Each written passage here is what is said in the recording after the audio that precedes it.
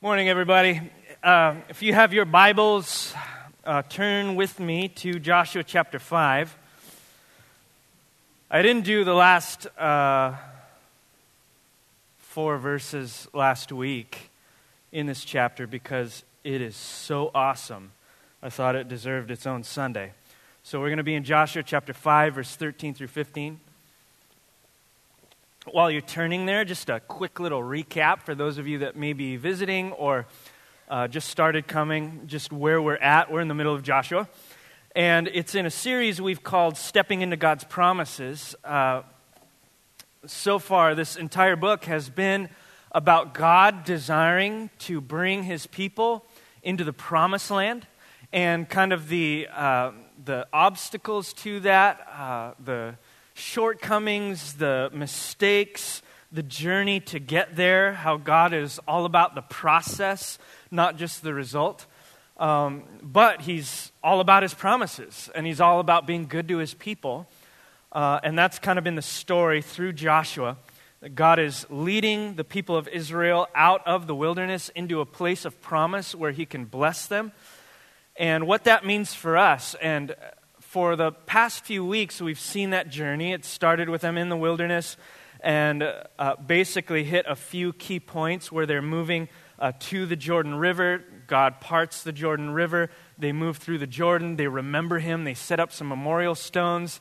But God is also not just asking them to remember what He's done in the past. He's also moving them to look forward to the future and what He is doing. So they're stepping out in faith.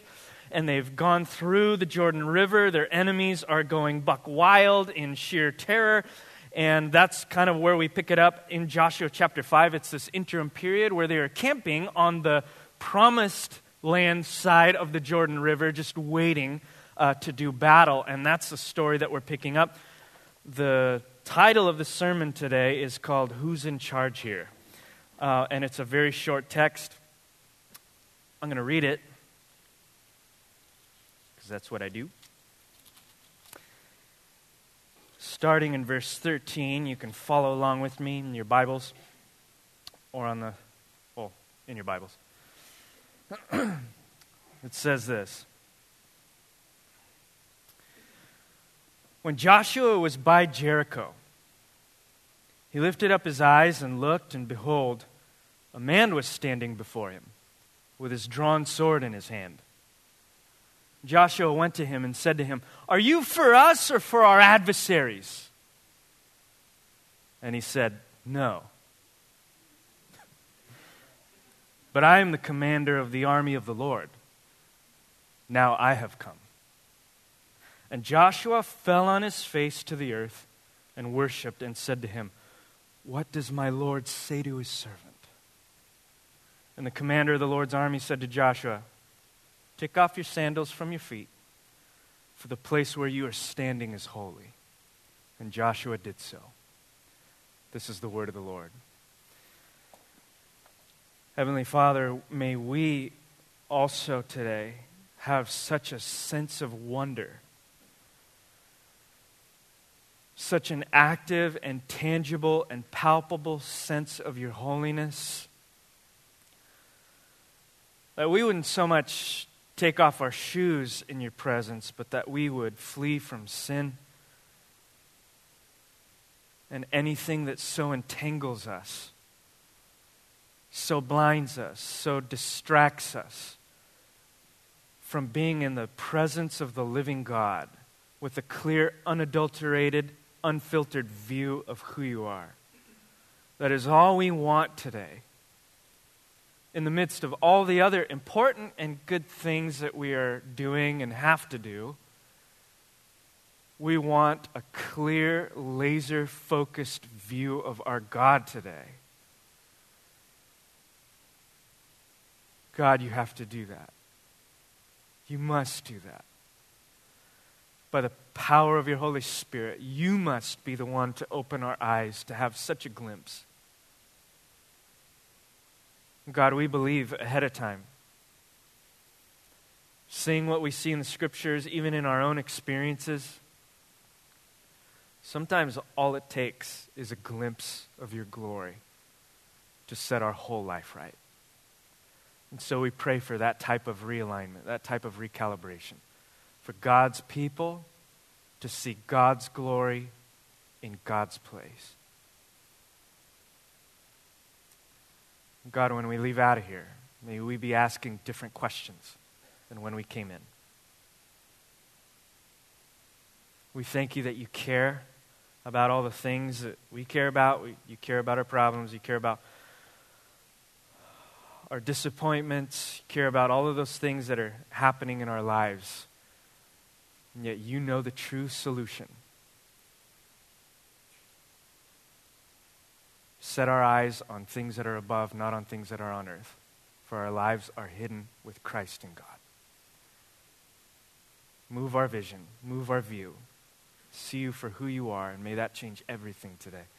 Pray this in Jesus' name. Amen. When I first got married to Brianna about 7.5-ish years ago, I went into that marriage with kind of an idea of how things would be. I thought it was a good idea. We would get a place. It'd be a small place. And we could basically chart a line down that place, that apartment, kind of like the 50% mark, and half of it would be hers, and half of it would be mine. And never the twain shall they meet. When I got married, my expectations were slightly changed. It wasn't really 50-50, it was more like 90-10. And my 10% was this little desk in the corner, and still is, little desk in the corner out of all of that space where I can do this type of stuff, and I can read and study and all of that. But recently, in the past year, her stuff has been encroaching upon my 10%. And so I asked her about it, because, marriage. So I'm like, hey, what's happening? Like my 10%, my desk. Like you have all of this, I have this here. But I'm losing this here. And she's like, marriage, bro. And I'm all, yeah, marriage. Like, what are you talking about? What's happening? She looks at me and says, marriage means that what's yours is mine, and what's mine is mine. And she turns around and walks off. We often come into relationships, not just marriage, but maybe friendships, maybe agreements, maybe arrangements, business arrangements, with our own set of terms, right? Sometimes those terms work out, and sometimes they do not work out how we thought that they would. We spoke last week about a covenant relationship with God, right? We spoke about a relationship with God in which we come into a loving, caring, powerful, transformative relationship with the Most High God. What I want to talk about today is how each of us go into that relationship with our own set of terms, don't we? Sometimes you get what you're expecting, and sometimes you do not. Look at Joshua. Joshua was a man after God's own heart. He was doing all the right things. There are a few things in the book of Joshua or in Joshua's life that is exposed as outright wrong. Most characters in the Bible, they have like that dirty spot where the Bible kind of points out without embarrassment that they're fallen and messed up. There's a couple people that you don't really get that. Daniel is one. Joshua is kind of one. He makes a few mistakes, but they're not huge. He's, by and large, a great guy, doing great things for the kingdom of God, with an agenda on his heart that he is sniffing out right now. Joshua has terms. Joshua has plans. Joshua has an idea, maybe, of how things are going to work out. And immediately from the get-go in verse 13, it says that when Joshua was by Jericho, you have to envision this scene, right? They just crossed over the Jordan River by a powerful, miraculous act of God. And they are, I'm assuming, because they're not in the Jordan and they're not in Jericho yet, they're probably between the Jordan and Jericho, maybe camping or glamping or whatever it is that they did back then. But they're not there and they're not here. They're right in the middle, waiting for God to tell them to make a move. Except for Joshua. Joshua doesn't seem to be in that camp. He's gone for a hike. He's gone for a walk, specifically by Jericho. And you can almost imagine Joshua, right?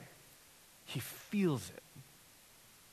He senses victory, imminent victory. He's gone through so much obstacles, so many different setbacks. He's had to deal with millions of people that are very difficult. But he's crossed through the through the Jordan River. He's on the verge of taking over the promised land by the power, grace, and promises of God. And if I were him, I'd probably be checking it out myself as well. Perhaps that's what Joshua's doing. Maybe he's going for a walk, getting a little closer to what he knows belongs to him, his inheritance, looking at it. Maybe he's daydreaming a little bit. Maybe he's planning for the future. Maybe he's strategizing what he's going to do. God hasn't, as far as we know, told him what the plan is.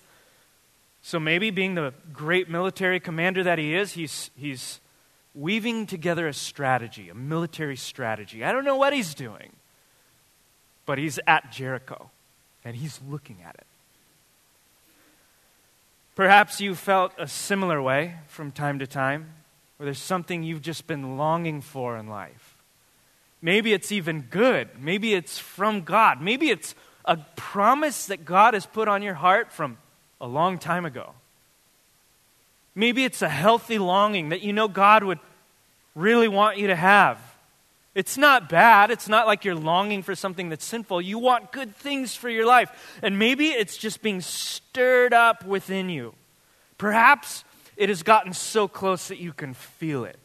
You're on the outskirts of the walls of that very thing that you crave. Maybe you think about it often. Maybe you go to bed thinking about it. You wake up in the morning thinking about it.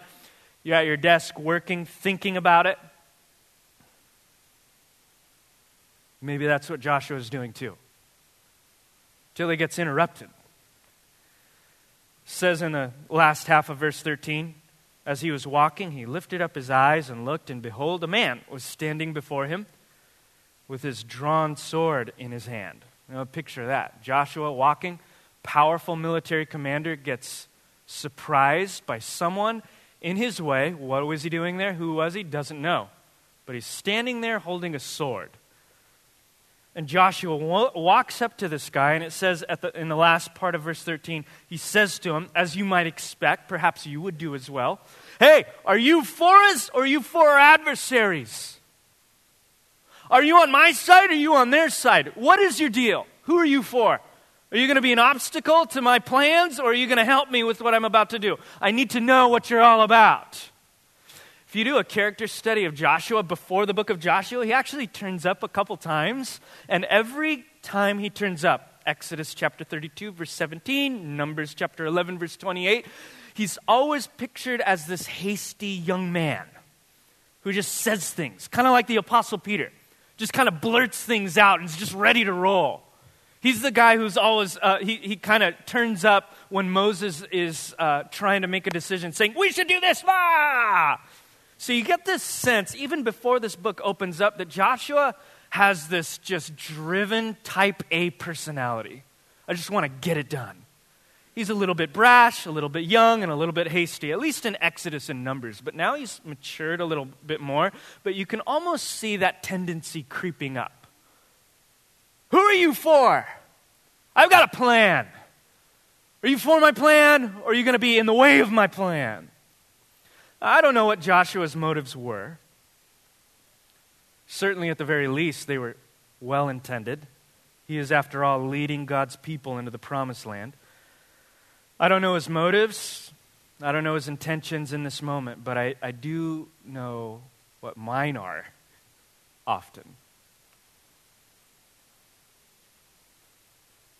I often think of things, when I'm making decisions, when I'm interacting with people, that, I would never say this to you, but that the world revolves around me. I would never tell you that. But if I were to peer deep down into my deepest, darkest motivations, a lot of what I do comes from that belief.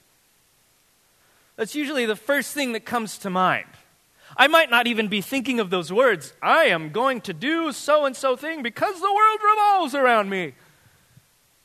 But something is driving me. And sometimes it's that. Sometimes I view so many things, so many decisions, so many relational things, so many opportunities, so many problems through the lens of me. Think of how many decisions you make on a daily basis that are really driven and about you. Sometimes it's how we're wired. And sometimes it's not even necessarily bad to do things for us. But if you're like me, you might notice that every now and then, that drive within me, that desire to preserve myself, confronts God himself. The problem with Joshua right now is that this is no ordinary stranger standing in front of him, is it? This seems to be a special manifestation of heaven. Now, when this man identifies himself, he says, I am the commander of the army of the Lord. And we have a sense here that this is maybe an angelic being. This is not a human person. This is not someone that escaped Jericho. You know, this isn't like the greeting committee from Jericho. This is a supernatural being. Perhaps it's an angel with a special commission by God. Until we see how Joshua treats this angel. It says that he falls down and begins to worship him. Elsewhere in the Bible, we see pictures of, for example, apostles doing this very thing. They see actual angels, like I think it was the Apostle John and some others. They fall on their feet to worship, and the angel immediately corrects them and says, do not do that. Worship only God. This particular character does not correct him, receives the worship. So this isn't a regular human being. It doesn't seem like it's an angel. Others would say that perhaps this is a momentary descent of God himself. There's a word for that people use to describe it, a theophany. It's not God himself that you're seeing, but it's the manifest presence of God. Only that which you are able to contain and to take in. And we see this throughout the Bible, right? A pillar of smoke and fire in the night.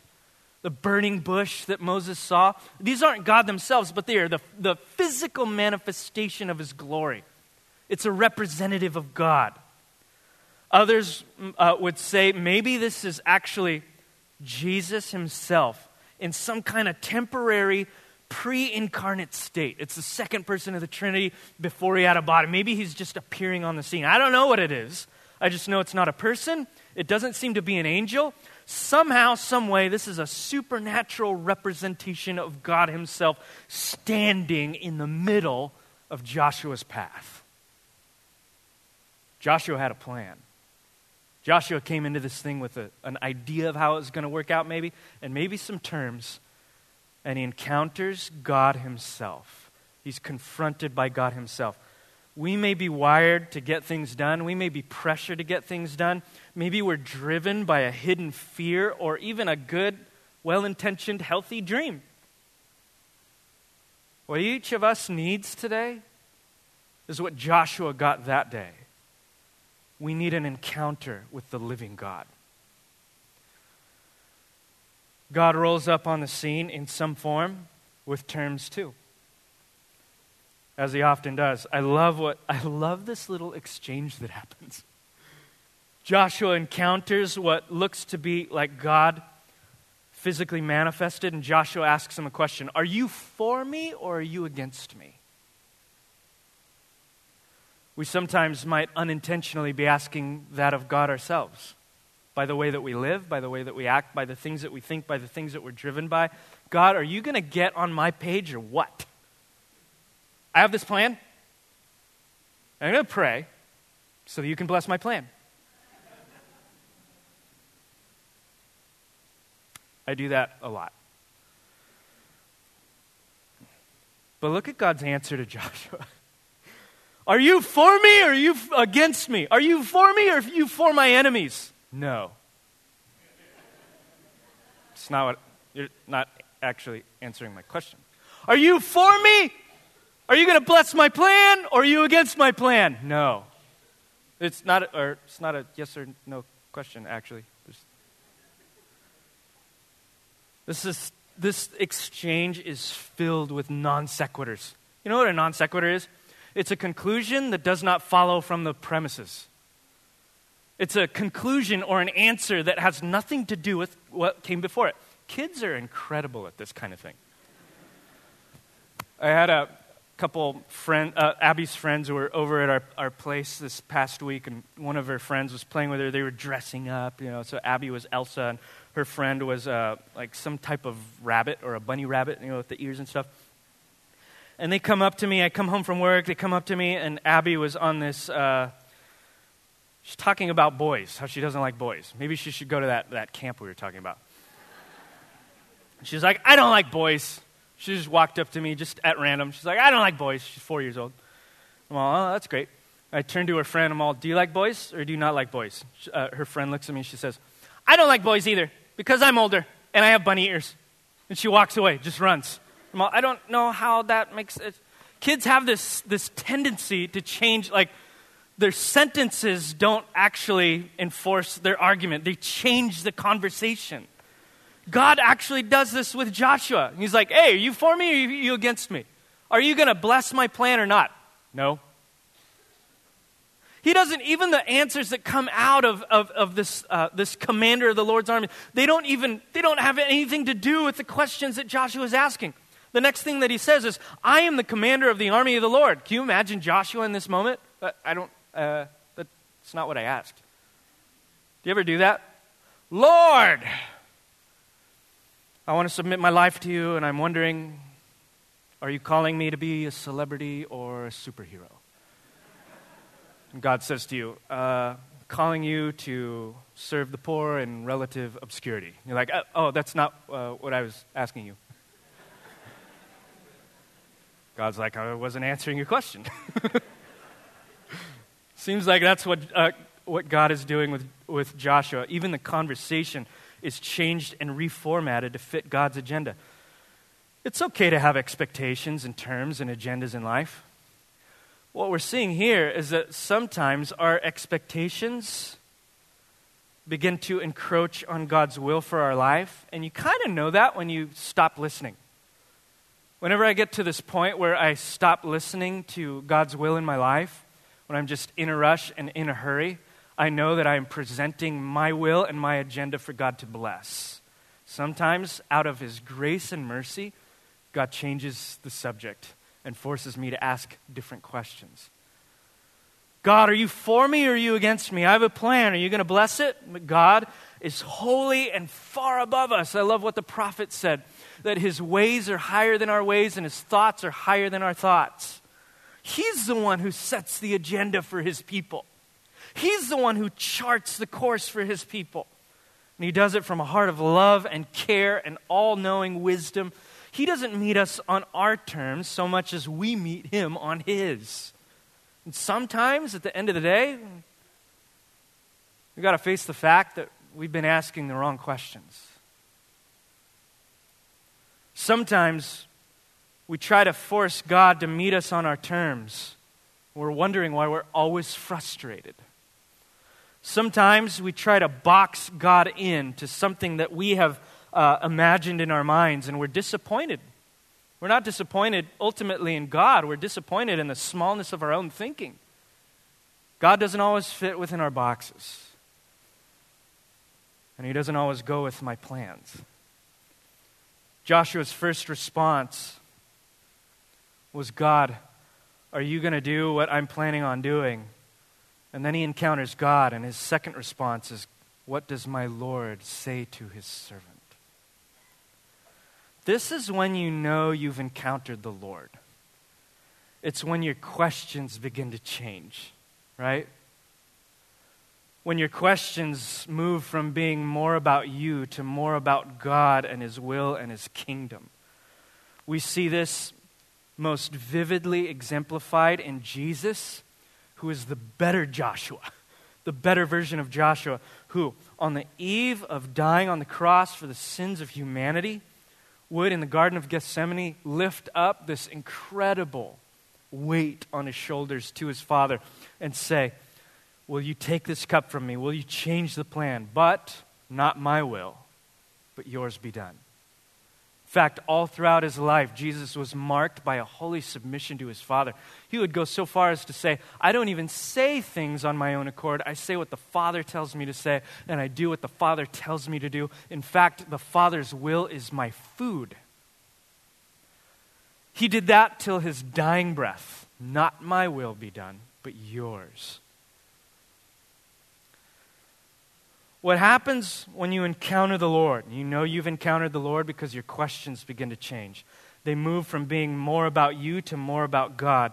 You begin to encounter this freedom that only comes when you've surrendered your plans and agenda to the Lord.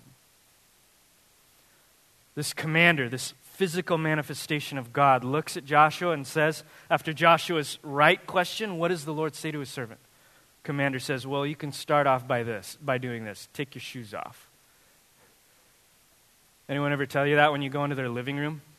Got like bright white carpets. They stop you at the front door. They're like, take your shoes off. This commander says this to Joshua, take off the sandals from your feet because the place you are standing is holy. Same thing that God would say to Moses at the burning bush. This is a physical manifestation of God's power and glory. What this commander is saying is not, I don't like your shoes, but I want you to sense the power and the glory and the holiness that you are about to participate in right now. There's a sense of reverence and awe about being in the presence of God. And God doesn't always fit into our categories. Again, third thing this commander says has nothing to do with what Joshua was asking. Never does God ever answer Joshua's original question. God doesn't always seem to fit into the categories that we have prepared. But for Joshua, it's okay. He looks at this commander-in-chief and he says, actually, he doesn't say anything. It just says in the last verse, Joshua did so. A sign of Joshua, not just conforming to a command, but beginning the process of conforming to God through an act of surrender. Surrender is conforming to the will and to the image of God in us. Joshua's greatest need in this moment was not to secure a victory. His greatest need was to surrender to the victor. And that's your greatest need this morning too. Certainly, your life is filled with needs and urgencies and purposes and problems and opportunities. And if there's anything we could gather from this text, those aren't your greatest needs. Your greatest need is not to secure the next victory in your life. Your greatest need is to surrender those needs to the victor in your life. Joshua responds in worship, in surrender, and in reverence. You say, well, what's the freedom in surrendering? Well, if you look at Joshua's life, you can at least see three things before he goes into Jericho. One, he was in the presence of the living God. Whenever the ground is holy in the Old Testament, that was a symbol that God's presence was actually there. It wasn't religious rhetoric. Anytime the ground was holy or sanctified, it was a symbolic that God's actual tangible presence was there. Joshua was experiencing the felt presence of the living God. But he was also listening to the voice of God. In fact, he says that as a response to the commander. What does my Lord say to me? All of a sudden, I'm not the one talking, I'm the one listening. Third, he was obeying God's command. His response at the end of this chapter, Joshua did so. What's the freedom of surrendering your plans and your agenda and your life to God? God's presence, God's voice, and God's rule. The same three things that we have been talking about for 2 years, that is the kingdom of God. You remember that phrase that we always throw out from time to time that I've borrowed? The kingdom of God can basically be summarized as this: God's people in God's place under God's rule. Are you praying, may God's kingdom come on earth as it is in heaven? The answer to that prayer is going to manifest itself in your life as an act of surrender to that very God. Joshua does that, and he experiences the power of God's kingdom. And for this, for Joshua, this was a christening moment, which it seems like all of God's people have to have. A moment where you are confronted in a transformative way by the presence of God. For him, it's not like he got saved in this moment. It's not like his whole world was changed in this moment.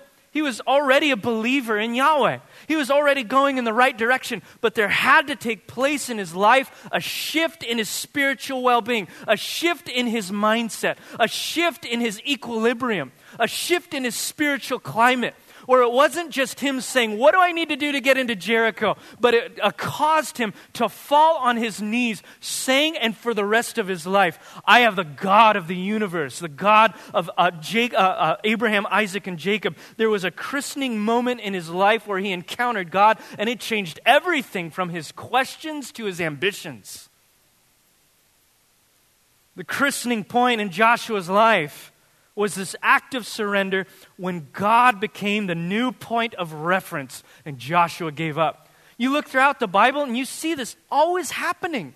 It happened with Jacob, wrestling with the angel of God, an encounter with God that changed everything. You see it with Moses, who was a pretty good guy for most of his days, but everything changed when he encountered God at the burning bush. You see it in Ruth, who was a pretty nice gal, who encountered God in the fields and who everything was changed for. You see it in Jonah, who's actually not a great guy. And everything was changed when he encountered God in the belly of a fish. You see it in Paul, who's a terrible guy. Paul was a terrorist. He terrorized the people of God. And God turned a terrorist into one of the most mighty men of God, who ended up writing 2/3 of the New Testament. Where did that happen? An encounter with God on the road to Damascus and a time in obscurity. We see it even in the Son of God, Jesus himself, who is perfect and sinless, who obeyed God's will perfectly, and yet still encountered a time of tempting where he surrendered everything to his Father. There seem to be these points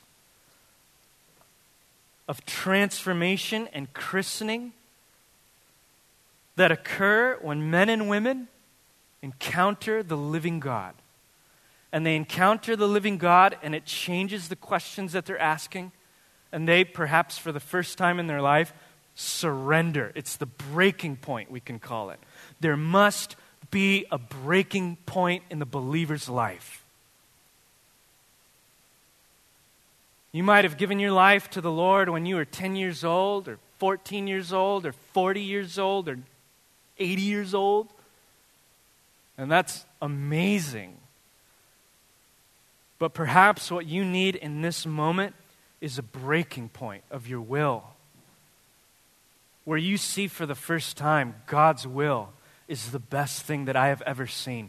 And I want that for the first time more than anything else in my life. What we see in the Bible is an incredible freedom that comes to people who have been broken by that, who have encountered God, whatever it is, in the belly of the fish for you, on the road to Damascus, or on your way to the promised land. You've encountered the King of glory. You've fallen on your knees. Your questions have changed, and you've given it all up in surrender to the Lord. You may be saying, you know what? I love all of that, but what about my needs? I still have needs. I still got to pay the rent. I still got to take care of such and such thing, And to be perfectly honest, it's hard to think about such panoramic, monumental, cosmic things like God's kingdom in the universe when I can't even get out of bed. without experiencing anxiety, worry. You know what the mysterious and counterintuitive and very kind truth we find in the Bible about surrender is? I think Jesus said it the best. He said in Matthew 6, and if I could preface it with this, I know, the Father knows what you have need of even before you ask. Your Father knows when sparrows fall from the tree. He counts them all, knows how many hairs are on your head. This is a God who is intimately acquainted with all of your ways and all of your needs, Psalm 139. But seek first the kingdom of God, and all these things will be added to you. God cares about your faults and your brokenness and your problems. He cares about the rut that you're in. He cares about your depression. He cares about your worry and your anxiety. He cares about your broken marriage. He cares about all of those things. And in order to heal them, He wants to encounter you on the road to your worry and lift your eyes to see Him for who He is.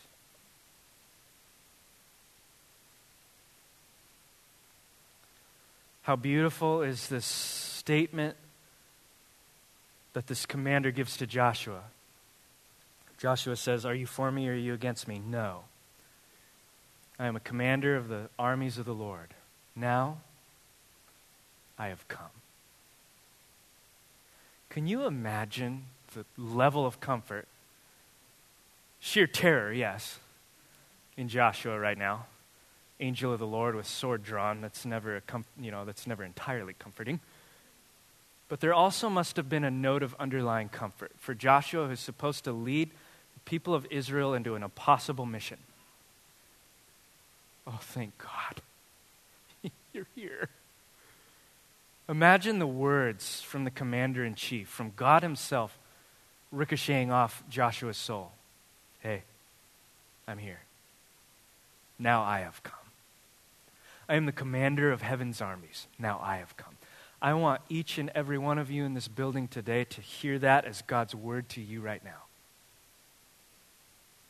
Wherever you're at, whatever you're dealing with, whatever you're facing, whatever you've gone through, whatever you're about to go through, whatever you're going through now, the God of heaven's armies looking at you in the middle of the road to your worries saying, now I have come. What does that do to your anxiety? I'm going to ask the worship team to come up this morning as we move into a time of singing. Now let's just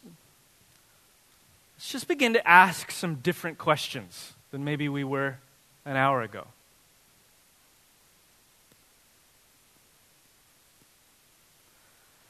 Is there anything that you're holding back from God? This passage of Scripture seems to be about surrender and an encounter with God that leads to surrender. Is there anything that you are not surrendering? And before you just immediately jump to the finish line and say, okay, I'm going to surrender it, I want you first to ask this question, why am I not? I want us to get to the heart of the matter, because that's where God loves to meet His people, is in the heart. If there's anything that you are hanging on to, that you're holding back, God wants to deal with the why before He deals with the what. Maybe it's fear. Maybe if that's something that you let go, you're afraid that your life is going to fall apart. Allow God into those places of fear right now. Maybe if you let go of a certain thing or you surrender a certain thing to God, you're afraid of the future and what that might hold. Surrender that fear to God. Let Him into those dark places. Don't just try to fake Christianity, pull yourself up by the bootstraps and say, I'm going to surrender today. No, let Him into those places first. And what you will find when you allow God into those places of fear and worry and anxiety is the captain of the Lord's armies lifting you up out of that place of anxiety so that you don't have to do it yourself. But first, you got to let Him in. Maybe the last time you let Him in was when you got saved 20 years ago. Maybe the next time you let Him in is right now. What are you holding back? Maybe what you're holding back today is your heart. And I pray that in the name of Jesus, the one thing that would happen today is that you would encounter God on the way to Jericho. And not the God that you have projected out of your own fear and anxiety, but a God who loves you, cares about you, and will not break you in your vulnerability. You can trust this God. And right now, he's asking many of you, I hope all of you, what are you holding back from me? And why are you doing it?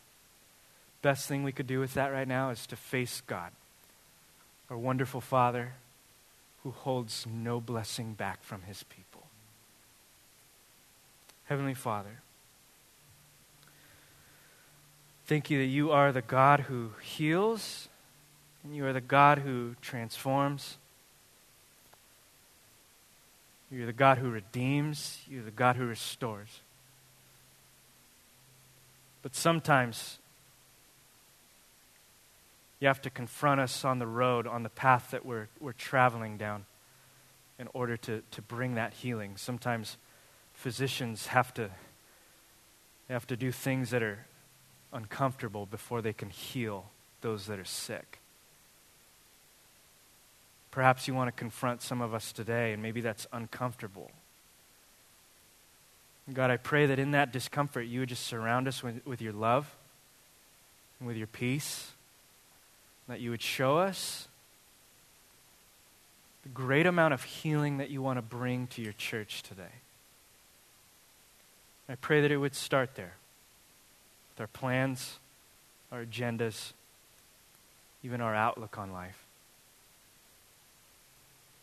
God, as we let you deal with us today,